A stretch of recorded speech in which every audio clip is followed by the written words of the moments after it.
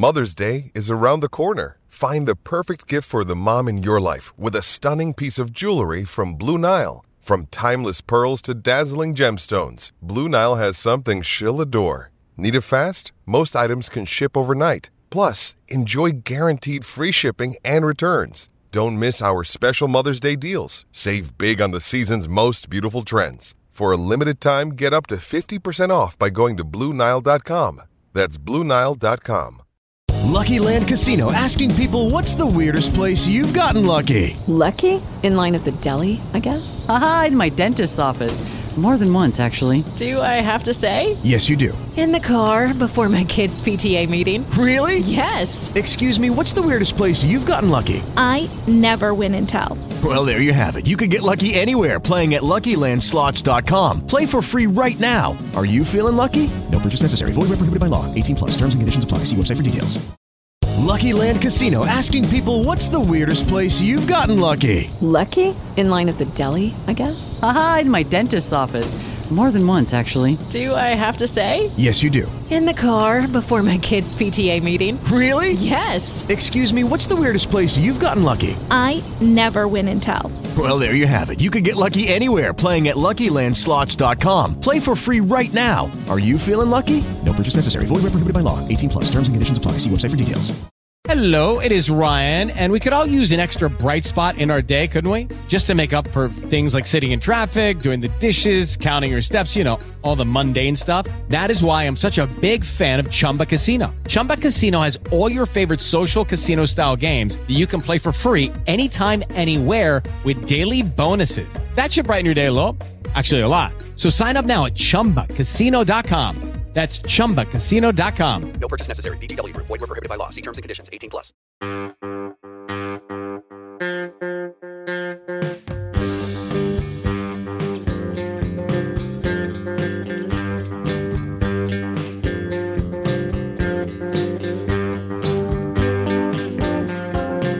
Well, hey, Mets fans. Welcome back to Amazing Avenue Audio, the show. My name is Brian. With me, as always, is Chris.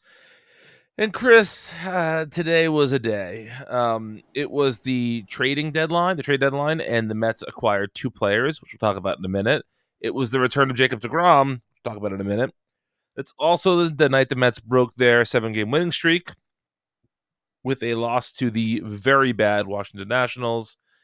And for a day that should have been, in my mind, a celebratory one for the Mets, a lot of Mets fans, including us, are a little bit down on the day today. And I think that there's a very good argument to be made that we are all overreacting to every element of this.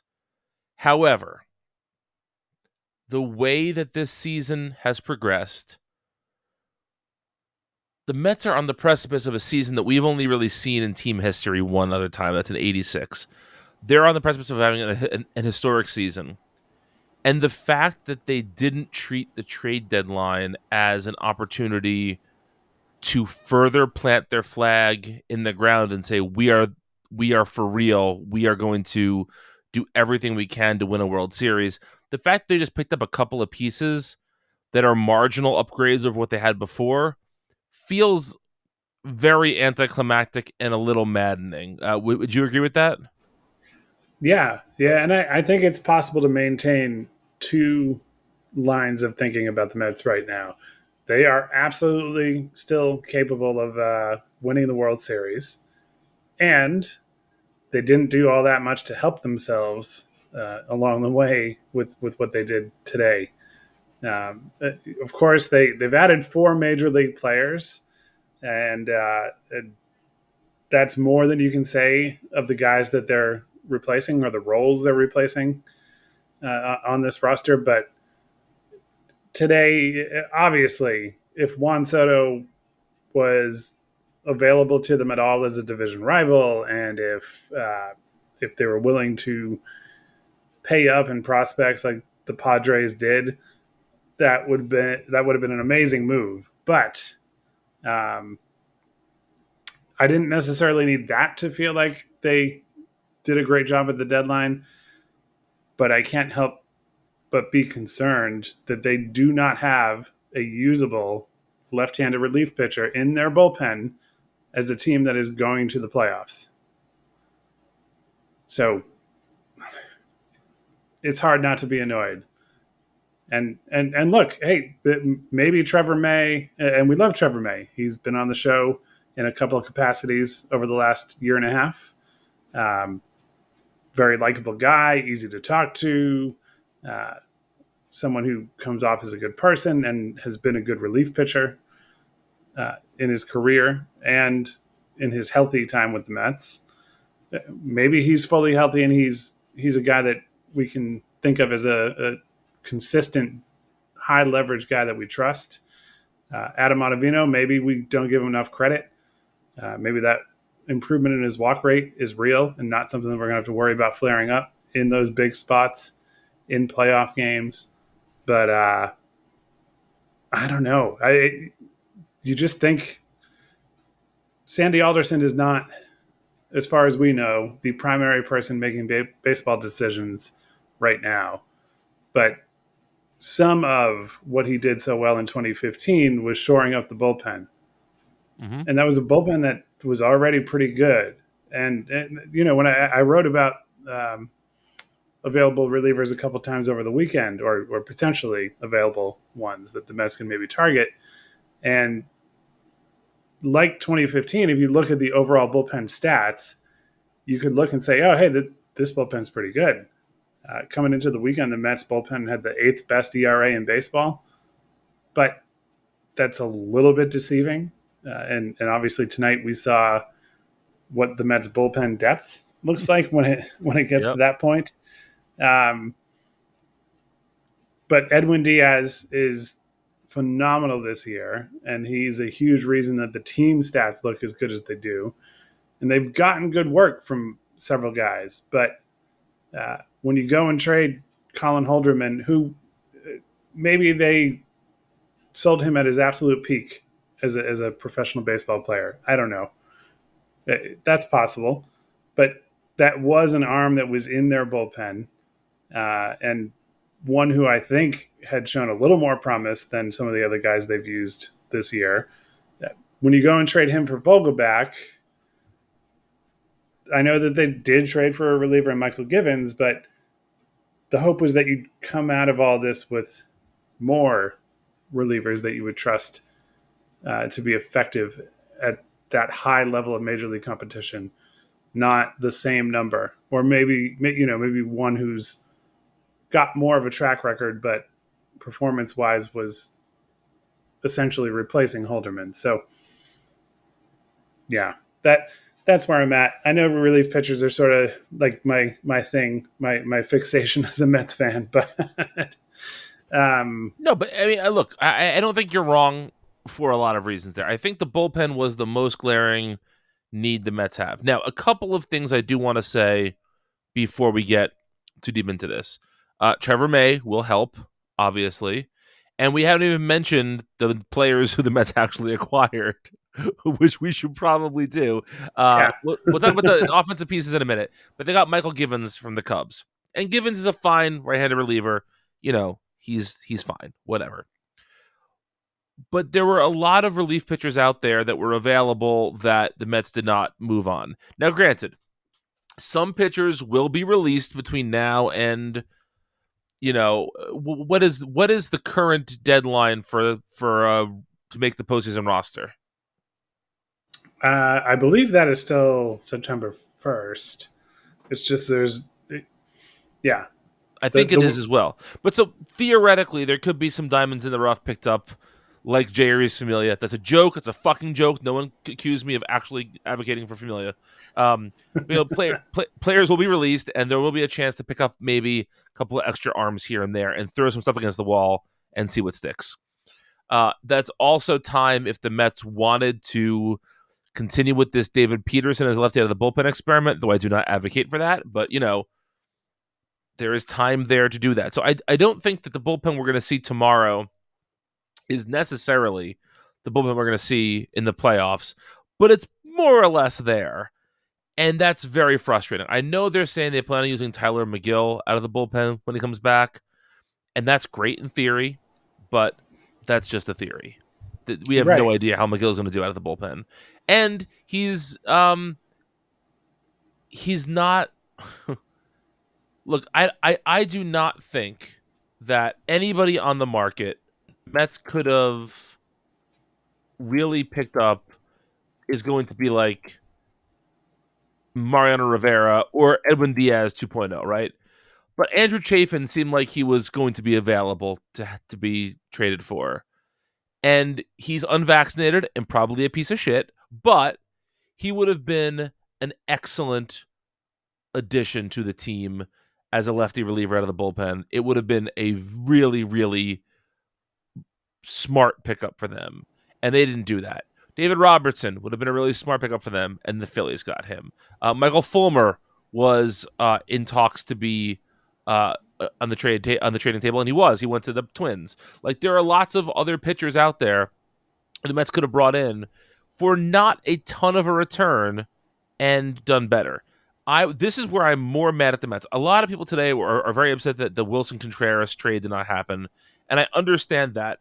But not only did the Mets not get Contreras, nobody got him. So obviously the Cubs' asking price for him was too high for 29 other teams. So I don't have as much of a problem with a specific player not coming to the Mets, because those things are not determined by just one team. But the fact the Mets were only able to trade for one relief pitcher just blows my mind. Yeah. Yeah. And hey, with the recent updates on the collective bargaining agreement, the Cubs have the option to give Contreras a qualifying offer. I think we kind of all assume that will happen at this point. If they didn't trade him for a prospect now, why not? He certainly can produce well enough to make it worth it if he accepts that offer. But to go back to the McGill point a little bit, and it's been talked about on the broadcast, they've talked a lot about McGill to the bullpen or other starters to the bullpen. And that all sounds good, but we are in the midst of something that I think we should celebrate, but also point out is a somewhat tenuous situation. The 5 best starting pitchers in the Mets organization are each pitching 5 days in a row this week.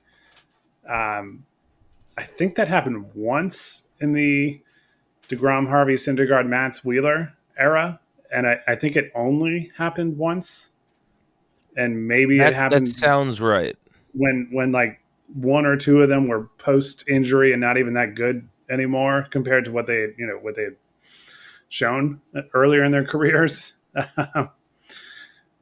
Yeah, so that's happening right now. I hope it happens the rest of the season. And sure, when that happens, hey, we've got the way playoff games are played now. We've got 1 or 2 extra starters who are in the rotation, not even counting Peterson and McGill. And think of all the things we could do with these pitchers and all that. That's great. And I am not obviously wishing any injuries upon anybody, but we know how hard it is to hold on to any 5 pitchers being healthy at the same time. So, one, we haven't seen McGill make a transition to the bullpen on a consistent basis and be like, oh yeah, this is our, Garrett Whitlock is probably the best example of somebody in baseball who has also gone between dominant relief pitching and starting pitching. And he's proven he can do those things. McGill, we haven't seen do that. And there's absolutely no guarantee that when McGill is ready, which he is not yet, that they won't need him to be a starting pitcher like they did earlier in the season. Right. Even if it's a mild thing. Hey, Carrasco's out for a couple of weeks with the tight muscle, whichever one it is, or Taijuan Walker has been remarkably healthy with the Mets after struggling to stay healthy for most of his career. But these things can happen. So I don't know. I like Michael Givens a lot. It sucks because if they had added him and at least one other reliever, I'd probably have a very different approach to all this. But yeah. That's where we are. And similarly, I think with the offensive pieces they added, and they didn't add all these pieces today. This is the last week or so. they added Tyler Naquin. Am I saying that? I always feel like I'm saying that wrong when I say it. Naquin? Yeah, I think Naquin. Naquin. However I say it, I feel like I'm saying it wrong every time. Tyler Naquin, Daniel Vogelbach, and then today they added Darren Ruff to basically remake the bench a little bit. And, the Ruff news was not well received on Mets Twitter or in the Amazing Avenue Slack. And I think that is both fair and unfair at the same time. On one hand, I think if you put Darren Ruff's numbers on a player that you didn't know the name of, I think Mets fans would say, wow, they got a guy who absolutely mashes lefties, who is going to be a really good platoon partner for Vogelbach. But I think because it's Darren Ruff, we have this sort of association with him when he was out of baseball for a couple of years and all of that. And that's not wrong. Like, Darren Ruff is not an all-star. He's not the savior here. But as the weak half of a platoon, I think he's actually a pretty good pickup. The problem is, compared to Wilson Contreras, Juan Soto, and Shohei Ohtani, and any other sort of pie-in-the-sky name that was being thrown around out there, I think it's just very, very hard to see him as anybody other than a disappointment. But I think that the new DH platoon is going to be a very good DHing platoon. I think that, those two guys just absolutely crush opposite-handed pitching. And because the Mets don't really need them to play the field in any way, it's fine.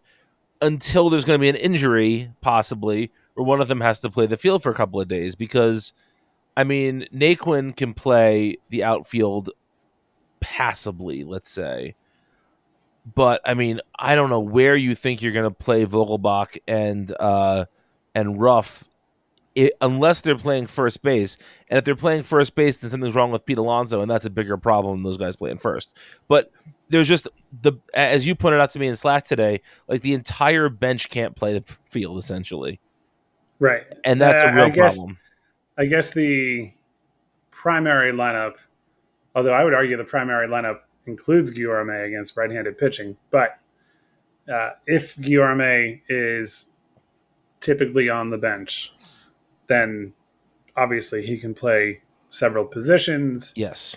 But there is some lack of flexibility. Of course, you could argue the same about J.D. Davis and Dom Smith, that these two are essentially replacing what those two were supposed to do. Obviously, Davis was traded to the Giants in the Ruff deal. And so I guess the one way of taking all of this is that the Mets bolstered the team that they already were, right? They didn't go and get somebody who could maybe play all of the outfield positions. I guess they're in an okay spot because Canna and Marte could handle center if Nimmo gets hurt. Right. But Darren Ruff cannot. Naquin, I have to admit, I don't remember enough about his defense when he was with the Reds to really have a strong opinion on what he can do in the field. But I don't think Darren Ruff or Vogelbach should be in the field, except for maybe the 1 day a week sort of a thing that somebody else needs that turn at DH. But the fact that the Mets had gotten so little production out of designated hitter over the course of the season and used it to rotate guys in earlier, maybe they don't have to do that quite as much now. Right. It is Ryan here, and I have a question for you. What do you do when you win? Like, are you a fist pumper, a woohooer, a hand clapper, a high fiver? I kind of like the high five, but if you want to hone in on those winning moves, check out Chumba Casino. At ChumbaCasino.com, choose from hundreds of social casino-style games for your chance to redeem serious cash prizes. There are new game releases weekly, plus free daily bonuses. So don't wait. Start having the most fun ever at ChumbaCasino.com. No purchase necessary. VGW. Void where prohibited by law. See terms and conditions. 18+. Okay, round two. Name something that's not boring. A laundry? Ooh, a book club. Computer solitaire, huh? Sorry, we were looking for Chumba Casino. That's right. ChumbaCasino.com has over 100 casino-style games. Join today and play for free for your chance to redeem some serious prizes. ChumbaCasino.com. No purchase necessary. Void where prohibited by law. 18 plus terms and conditions apply. See website for details. Talking about sort of bolstering the team they have, getting May and DeGrom and eventually McGill back, again, this is just bolstering the team that they had. And that team is very good. Again, I don't want to sound like I'm too down on the Mets right now, because I think that the Mets are still better than the Braves with the moves the Braves made today. I think the Dodgers did not do all that much to change my opinion about the Dodgers. The Padres probably jumped over the Mets in terms of just the quality of the roster, at least the offensive roster. I think the Padres have now surpassed the Mets with the acquisition of Juan Soto and others. And, the Phillies got a little bit better, but the Phillies are still going to finish third. Sorry, Phillies fans. That's just the way it's going to go this season. And, so I don't know. I don't feel like the Mets, except from the Padres, and the Padres did so much, I don't think you can compare what the Padres did to what anybody else did. But except for the Padres, I don't think any of the Mets' direct competition got that much better. And so I am not feeling like the Mets have blown anything by not going all in here. But it just seems to me like if there's ever a time to, and I'm not saying give up, Alvarez or Beatty, give up one of their two best prospects. But if you're talking about, prospect 3 through 8 or whatever, and that guy could have brought you back a really solid rental that would have shored up your team considerably going into the home stretch, like, to me, this is the year you do that. And, again, maybe last year trading Pete Crow Armstrong for 2 months of Javi Baez in a season that wasn't going to go anywhere, that's a move you can criticize. But to me, if that trade happened this year, if there was an outfielder with Javi Baez's, contract situation where he was going to be a free agent at the end of the season, and you wanted to trade Pete Crow Armstrong this season, where the 2 or 3 wins that player might give you could really be the difference between first place in the division and having a bye in the first round versus having to play in the wild card round, like, to me, this is the year you make that move. And like I said, maybe they're gun shy because they did that move last year and it didn't work out. But this isn't last year. This is the year they should have done that. And that's the biggest disappointment to me, is just that it seemed like there was an opportunity, and not for Soto, not for Ohtani, as much as I would love to have had either of those guys on the Mets. It just seems like with just a little bit of a push and just a little bit of an overpay for someone other than Ruff, who I think they did overpay for, ironically, but just making that push would have made all the difference right now. Yeah, and I think it's important to, we all know this, but to to just mention that right now they have Max Scherzer and Jacob deGrom in the rotation. I'm sort of repeating myself with the point about the whole rotation, but when they made that trade for Baez and Trevor Williams, I feel like if Carlos Carrasco gets a little forgotten in the Lindor trade, Trevor Williams really gets forgotten in the Baez trade. So that's true. And Trevor Williams has been a valuable dude for the Mets this year. Yeah. Not quite like a Darren Oliver, who I think was so valuable to the 2006 Mets, but effective in his own way. Similar spirit, I guess, is that. Yeah, and versatile as hell too. Right. So, but anyway, when they made the Baez trade, they did not have Max Scherzer on their team. He was being traded to the Dodgers at the time. And Jacob deGrom was effectively out for the season. Maybe they didn't quite know that yet at that point. I think they probably did, but that is a huge difference in context. So, look, I want us to be appropriately down about it right now, while also in a few weeks, screw it. The Mets are way over 500. I do think they're going to win the division. I know that's not a given, but I think they will. I think they'll earn one of the buys in the new playoff format. And you get to that point and there's no reason to dislike this team in a short series. I just hope when we get to that point that we're not thinking back to this. Right. If it works out, then whatever. We were in a bad mood about the Mets for a day or two, or a week or two in August, but I don't know. We'll see. Yeah. And, we mentioned DeGrom coming back tonight. He pitched 5 innings of 1-run ball. He struck out a shit ton of Nationals. He looked sharp. His fastball was hitting 102 at points. So it is nice to have DeGrom back. It's a bummer that the bullpen could not keep it going. The Mets, they were down 1-0, and then Francisco Lindor hit a home run to tie it because that's what Francisco Lindor does. He steps up when they need him to. But then the crew of Steven Nagosic and Yohan Lopez came in and gave up 4 runs in quick order to put the game out of reach for the Mets.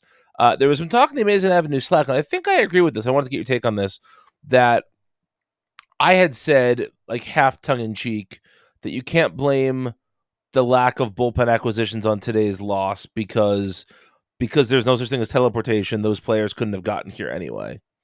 And then I think it was our friend Michael pointed out to us that he said that he doesn't disagree with that, but Showalter seems to have brought in Nagosic and Lopez because they're going to be sent down tomorrow. And this is something he does whenever a player is going to be sent down. He tries to get them in the game one last time. And that really does seem like what happened today. And so I do understand the anger at Showalter just not strategically using the bullpen today. Now, I can also realistically say Jacob deGrom's first game back really doesn't matter in like a wins and losses category, right? We're glad he's back. He threw loose and easy. He's healthy. That's the important stuff. Wins and losses don't matter. And fans are probably too hung up on winning his first game back. And that is probably also true, but I still maintain that Michael was right and Showalter was using them in the game simply because they're being sent down tomorrow. Yeah, I think so. It's funny, for a second there, I thought you called Michael Showalter, which... No, I'm not talking about the star of the state. Right. No, but easy enough to blend those two names together. Absolutely. And I'm a big fan of Stella and the state, and yeah, absolutely. There you go. But yeah, I think those guys do get into the game in that context.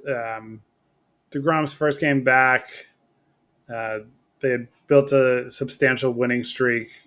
As long as they win the day game, late afternoon day game, but still a day game, that would be a 5-1 stretch against the two bad teams in the division. I still don't think, even with the trades, that the Phillies are particularly good, but they're better.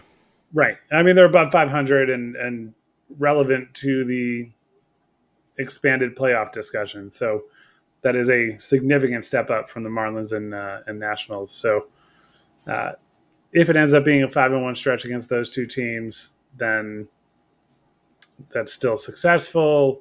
And specifically with the bullpen, you look at the lineup the Nationals had rolled out tonight following their trades, and yeah, I don't know. I can't get too down on those management choices because they do have 5 games with the Braves coming up starting on Thursday, with the doubleheader on Saturday.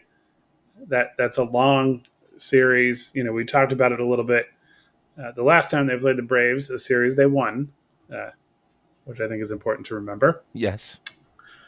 But it's hard to sweep a 3-game series. It's really hard to sweep a 4-game series, and it's really, really hard to sweep a 5-game series, and especially not like a 5-game regular season series. You can sweep a 5-game playoff series by winning 3 games, but Right. when you actually have to play a team head-to-head 5 games, I think, without looking it up, the most likely outcome is probably one team wins 3 and the other team wins 2. Obviously, I hope the Mets win all 5, but it's extremely unlikely that they'll lose all 5, and that's the only way they come out of that weekend series in a really bad and down spot.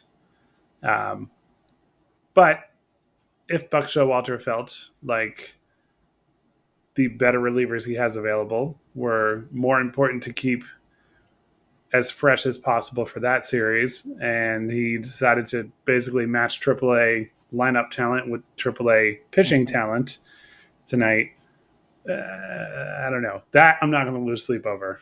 My only argument against that would be if you pitch them tonight, they could definitely pitch in one of the 5 games, probably in on Thursday's game against the Braves without too much trouble. If you have to pitch them tomorrow in a close game, they probably can't pitch against the Braves on Thursday. Right. Yeah. Yeah. No, that's fair. Maybe the hope is that tomorrow's game doesn't necessarily need high leverage relief pitchers in it. Sure. Kind of see what happens when they get there. And Givens, I'm not sure where the Cubs were, whether they're at home, on the road, but whatever the case, he's changing teams, certainly has to catch a flight probably tonight or tomorrow morning.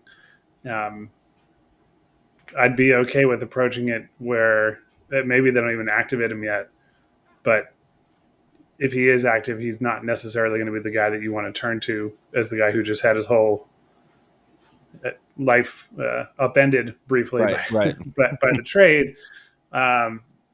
So maybe you kind of plan that Givens will be one of your higher leverage relief pitchers available on Thursday. Bullpen management, I think, would be fascinating to see, and it's something that gets talked about so much.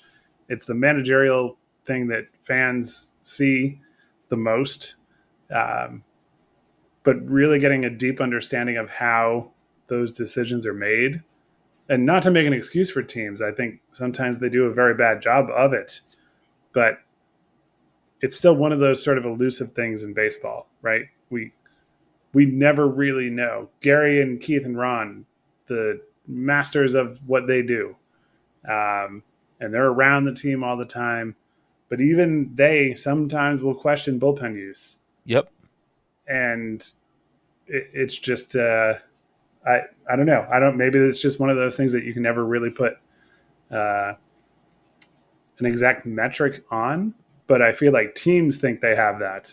And it would be very interesting to see what the team thinks when they approach the weekend that the Mets have coming up and have a lot of moving parts. The Cubs were in St. Louis, by the way. Okay. All right. Well, that's not too bad of a flight, but game after the trade deadline. And I would think that Ruff, because the Ruff trade happened a little bit earlier, maybe he was on a flight this evening. So as opposed to tonight, we can hope maybe. So he's available for tomorrow. Although, to be fair, I don't even know who's pitching tomorrow for the... I believe tomorrow's a Bassett day.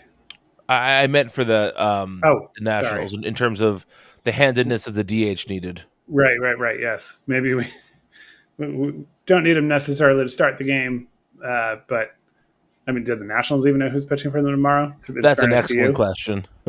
Let's see. Let's see what it says. So the preview on MLB.com says it's Anibal Sanchez. Who is a right-handed? He's still around. He is. He's a right-handed relief starter, so probably Vogelbach tomorrow.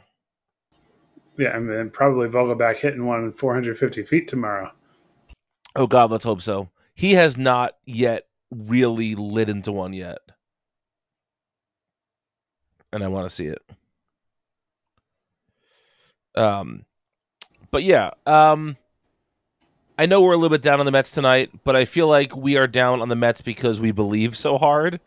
We believe that this team is special and that they should be doing more special things, and the fact that they're not is frustrating. But I still think both of us are feeling overall pretty good about where the Mets are right now, and I am very excited. I'm going to be going to a couple of games this month.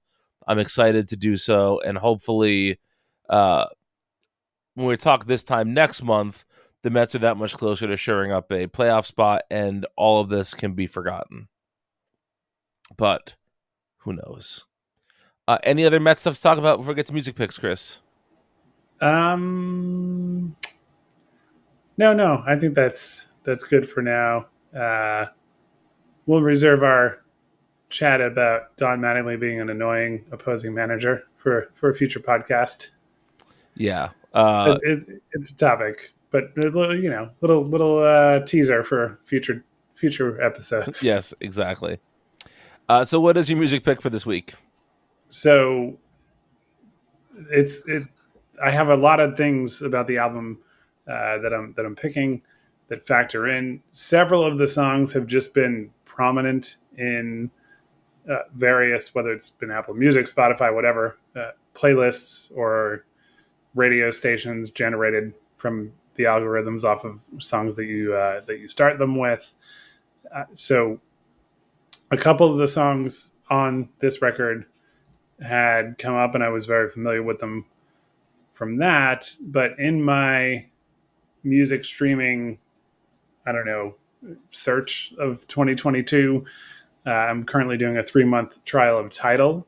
Mm-hmm. How is that going, by the way? So far, so good. Algorithm gets a little repetitive, which is a note I also would have for Apple Music in terms of doing a good job of serving up songs you like, but then not giving you that much variety once you get into that mode of listening. But the sound quality is really good, and navigating it's easy. The desktop app doesn't lag or anything like that. So yeah, a decent experience so far. But to their credit, they served up a song that I had not heard because I never really listened to this full record until there's a song called Dirt Picker, and the band is Post Animal. The album is When I Think of You in a Castle. It came out in 2018. They played Desert Days in 2019. I don't recall if we saw their set, which I know is not a ringing endorsement, but that also happened to me with Parquet Courts and Solid Sound several years ago, where I realized I had probably seen them at the time that I started to like the music a few years later. Mm-hmm. But yeah, the song Dirt Picker came up, and it was, it got me. I was like, whoa, okay. I have to think about this band in a different context. And then I went back and listened to the full record over the weekend and realized that there are several other songs on there that I had already liked. So there you have it, an album recommendation. And one thing I will say, Tidal features credits more prominently. And yes.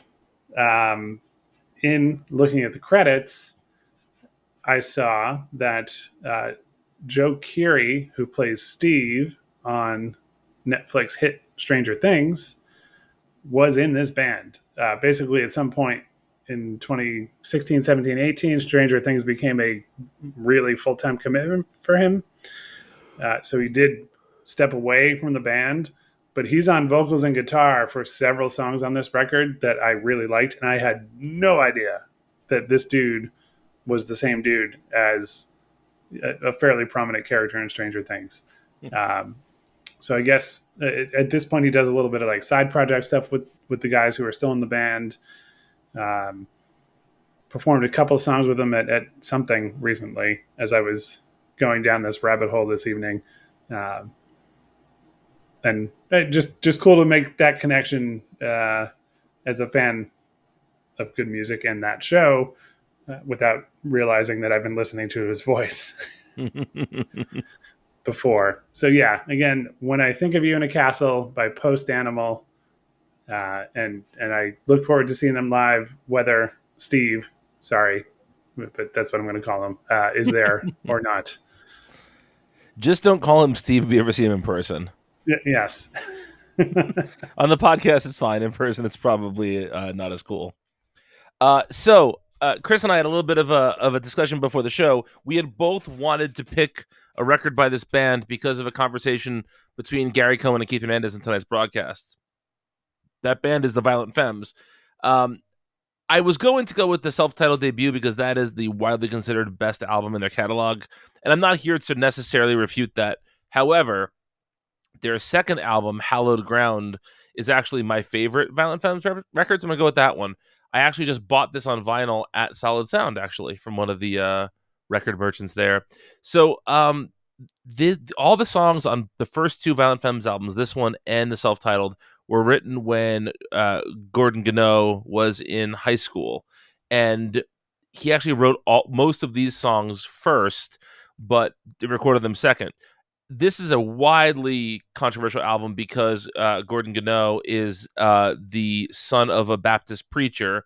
And so a lot of these songs are, I don't want to say they're necessarily Christian songs, although maybe they could be seen that way. They talk about there's a lot of Christian imagery and stuff in these songs. There's a song called Jesus Walking on the Water. Hallowed Ground is obviously a religious term. And, the other two guys in the band are atheists, and they had said at the time, like, they thought it was kind of funny to fuck with the punks who were going to get mad at this. And so they didn't mind playing these songs.